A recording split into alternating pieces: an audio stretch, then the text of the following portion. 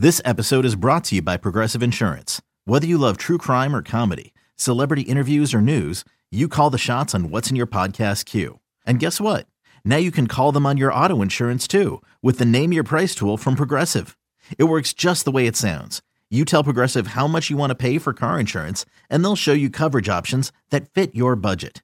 Get your quote today at Progressive.com to join the over 28 million drivers who trust Progressive. Progressive Casualty Insurance Company and Affiliates.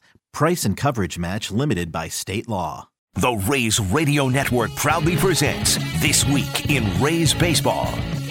We usually get a chance to do this on a daily basis before our broadcasts on 95.3 WDAE and AM 620, but in the Rays Radio Network. But we really haven't had a chance to talk with Kevin that much since about mid-March. And Kevin, crazy times indeed. We got all the things that are going on in this world. And I know that there are a lot of people that can't wait for baseball to get back and maybe give us a little bit of a respite from all the craziness that's going on right now. But let me ask you this question. I know you're usually chomping at the bit to get the baseball from the time the season ends until the time the season begins. What have you been doing to keep busy since the COVID-19 pandemic and having to be hunkered down at your house? Spending a lot of family time for sure, which has been good. You know, we talked about it the last 2 months. Is not a time that I am around them that much. So enjoyed some nice weather. But I think they would all raise their hand and agree that it's time for Dad to get back to work. This has lasted maybe a little longer than we all were hoping for, but it seems like it's trending in the right direction. So that's a good sign, and we're getting some more information day to day from MLB and the Players Union that they're working really hard to try to get something accomplished. Do you feel confident that something will get done and there will be baseball in 2020? I'm leaning that way. If you'd asked me that 2 months, I don't know. 2 months ago, I don't know what I would have thought. But it sounds like people have good enough perspectives recognizing that if there's a way, we need to find a way to do it. And like you said, for our society, our community, our country, it would certainly be a welcomed happiness that there hasn't been a ton here as of lately. All right, so here we are, and we've been going through this, and there's been no chance of working out in person up until just about the last week. So one of the things that the Rays really pride themselves, open lines of communication. I know we've talked about this a lot during our broadcast. We talk a lot about it during pregame interviews where, you know, there's constant conversations between yourself and the front office, and then it trickles down from you to the coaches and the coaches to the players. How tough has that been during these last couple of months, and what have you guys done to try to work around some of the barriers that might come into play? Well, the first month, once spring training kind of abruptly ended, it was pretty easy to stay in contact. There was information coming out, weekly, if not daily.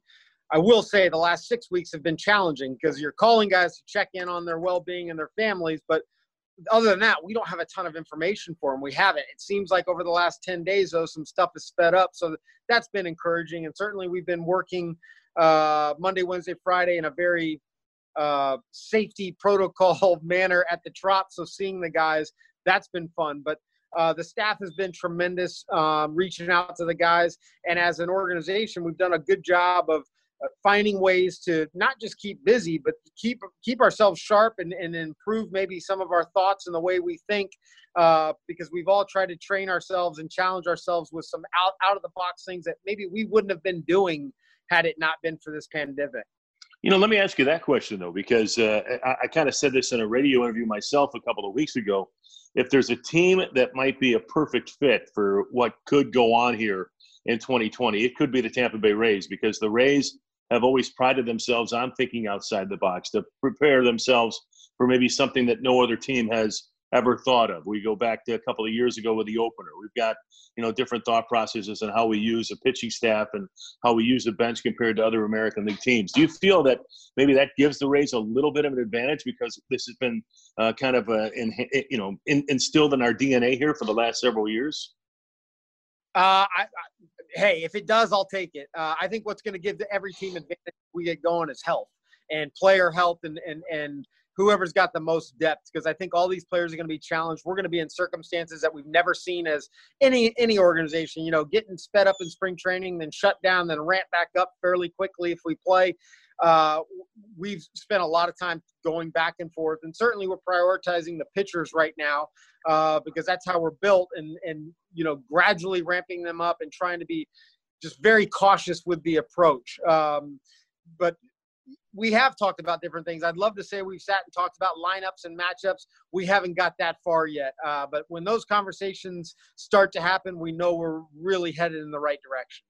All right. As far as the workouts at the Trop, I know, again, you've had to put kind of the reins on some of the guys. It's not just throwing out a bunch of baseballs and saying, all right, go hit, go pitch, let's get going. But as far as the workouts are concerned, just like you said, to see some of the players again back at Tropicana Field had to be a step toward getting back to where we were. But what is the plan as far as the pitchers are concerned? I mean, how careful do you have to be with these guys? Because it's been different. These guys haven't maybe been throwing 94, 95 miles an hour to another partner here for the last several weeks. So how different is that going to be to ramp the pitchers back up compared to maybe the way it would be the first couple of days of a regular spring training?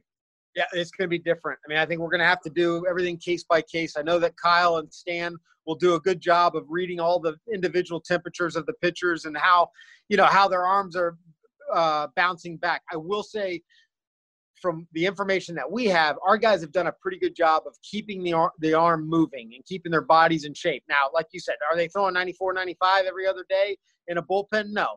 Well, we're going to start ramping that up, even though we're kind of going into it with a little bit of an unknown because there isn't an agreement in place yet. But we know when it comes, it's going to come fast, and we're going to be asked to get ready quickly. So we felt like Friday made the most sense. We'll have a handful of bullpens there, and then probably the following week we'll do a Monday, Friday, similar to what we do in a normal offseason when January, February come around before spring training.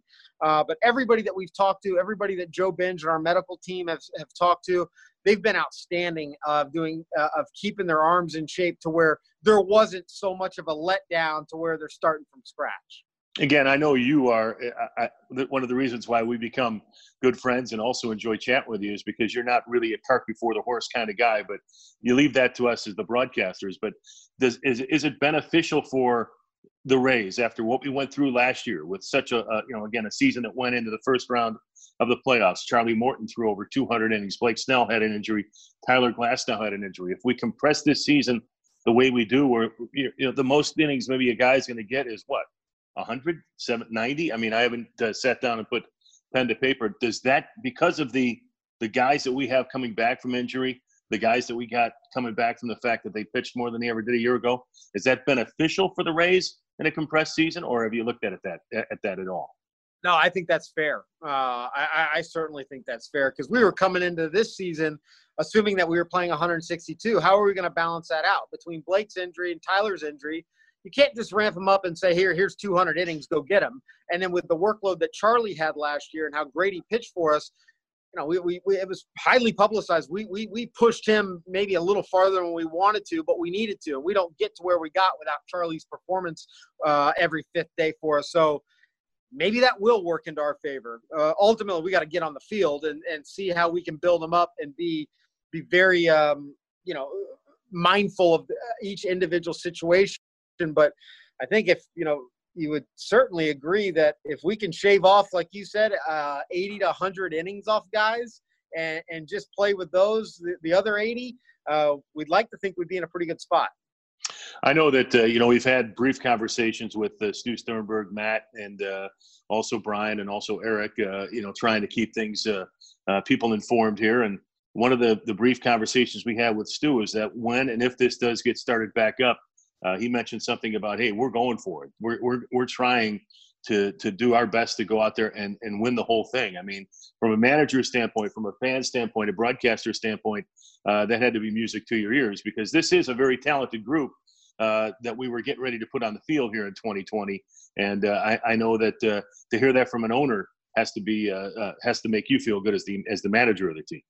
Oh, it definitely does. And, we've got just a tremendous owner and the rest of the ownership group in our front office and presidents, no doubt.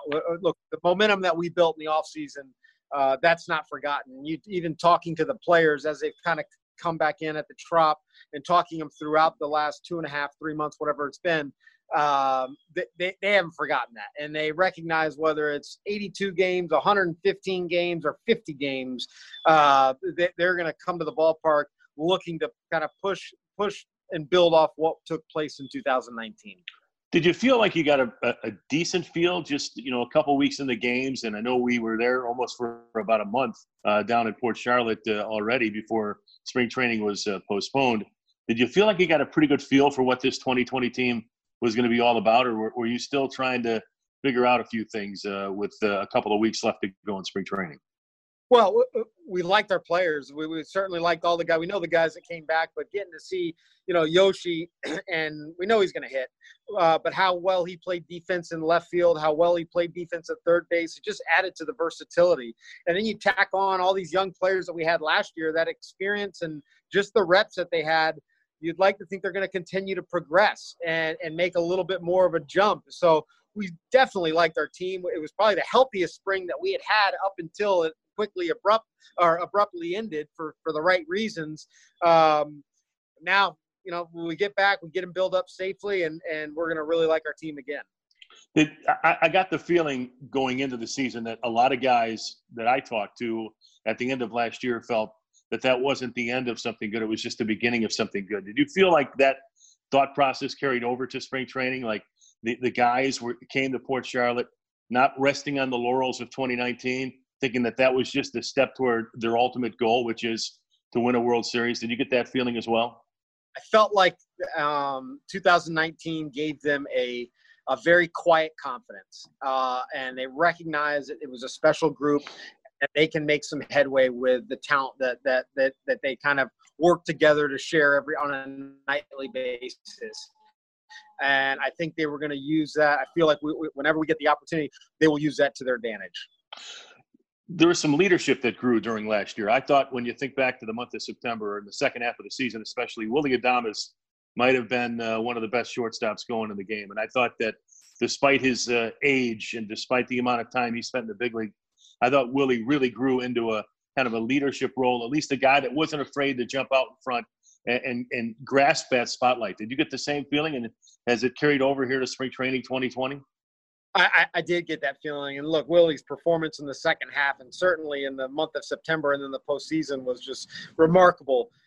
Sometimes it takes young players to have that type of success kind of bunched together over a 45, 60-day period to really get some of those anxieties or insecurities off your back, because you're trying to get established. And we saw Willy struggle the year before and even at the first half of last year. But once he recognized and performed like he was capable of, and kind of showed to himself that he belonged, and not just belonged, but he can be a really good player, a special player. I think that's where we saw a 23-year-old turn into a leader, and he's out there every day for us, playing a very, very high-profile position and doing it at an elite level. We want him to be a leader. Willy's the type of personality that you want. It's infectious, and you want other guys to follow, because he brings it every day, and he's always smiling. As you look ahead to what could be a 2020 season where it's going to be different than any other year we've been a part of. I mean, you want to talk about there's going to be no easing into the schedule. Everybody talks about how baseball's a marathon, not a sprint. This might be kind of a mix of both. It might be more toward the sprint side of things than the marathon side. Have you even started to broach that subject to your coaches, to some of the players, or is that something you're going to wait until we actually get the whole group back together and start to figure out your plan of attack? Well, I think what we'll do is, I think that's fair what you said, but we got to find out where our pitchers are. And once they come into spring, where they're at, how far we can get them built up with whatever time we have in spring training, or spring training 2.0 as they're calling it, and then see where that lands. We got to know what the rosters are going to look like. What are we working with as far as, is it consistent with what it's always been? Are they going to expand rosters? I've heard talk of that. So a lot of those factors will go in, but I personally don't want to get too far ahead of it until we know what we're working with, and hopefully that comes in the really sooner than later, because the quicker we can start having those conversations. All right. Well, there's been some talk about the possibility of, again, trying to stay regionalized, where it would just be the American League East taking on the National League East. And I know there's been some fans who've come up to me over these last few weeks and said, boy, it just doesn't get any easier for the Rays. We went from playing the National League Central, which might have had a couple of teams that were a little bit easier, and not worrying about, the other divisions in the American League. Now you play the NL East, which has the defending World Series champs, has the Atlanta Braves, who a lot of people believe might be one of the best teams in the National League. The Mets are the Mets. I mean, the Marlins are a young team. Philadelphia Phillies are a very, very good team. But I guess this comes back to what you were just saying. You're not going to lose too much sleep about things you can't control that you don't know are going to be part of the process. But if that's the case, I guess in order to be the best, you're going to have to beat the best, and it might have to happen a little more often than a lot of people anticipated. Yeah, I mean, I've heard the same thing. I think that's fair, but I think we all have to go in as an industry knowing that we're going to be asked to get out of our comfort zone, and whatever they ask us to do, we need to be as accommodating as possible. It really doesn't matter who we're playing.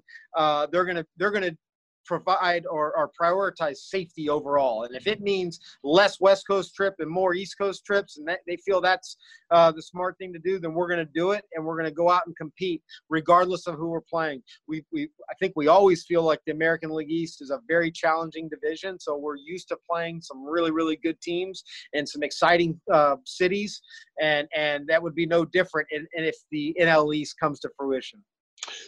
Last question. You mentioned comfort zone and having to think outside the box. I know I kind of touched on it a little bit earlier in the interview, but I left it to the coaches and yourself. But from the players' standpoint, I mean, I guess our players are kind of prepared for some crazy and wacky things that sometimes come down the pipe, and to have to do something a little bit different. Maybe our players might be more prepared than any other team in Major League Baseball because we've been there, done that. Do you feel the same? I hope so. We've tried to make them uncomfortable at times for the benefit of the club, and I think more times than not, they really embraced it. They grasp it and understand that whatever decision we're making is try to win that game that night, and for us to have as much success as a group. This is going to be a little different. I mean, from the stuff that I'm hearing, all just the safety protocols, the reentry protocols. It's going to take some time to get used to it. I think what's going to take place is if we can come to an agreement, we're going to learn a lot in the first 10 days of spring training. And we're going to have to be able to adjust off that. So the last 10 days, whatever it is. And then we're going to learn a lot in the first 15 games of the season.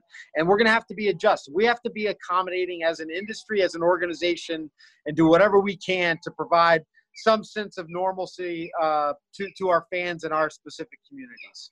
Well, like I said, if there's a team that's prepared to deal with things on the fly and come up with different ways, it's the Tampa Bay Rays, and it starts, like we said, with yourself, with the front office and the players buying in. There's a buy-in concept that's been there for a long, long time, and I think if there's a team that would be ready to buy into anything new in Major League Baseball 2.0 or 2020, whatever they call it, I think it would be the Tampa Bay Rays. Kevin, it was I know you've missed talking to me and Andy on a daily basis. I can just tell. I can tell. But we appreciate you taking the time with us here today. Best to you, best to your family, and hopefully soon we'll see each other in person sometime down the line. But thanks for taking the time today. We appreciate it. Got it, man. I enjoyed it, and I hope to see you guys as well.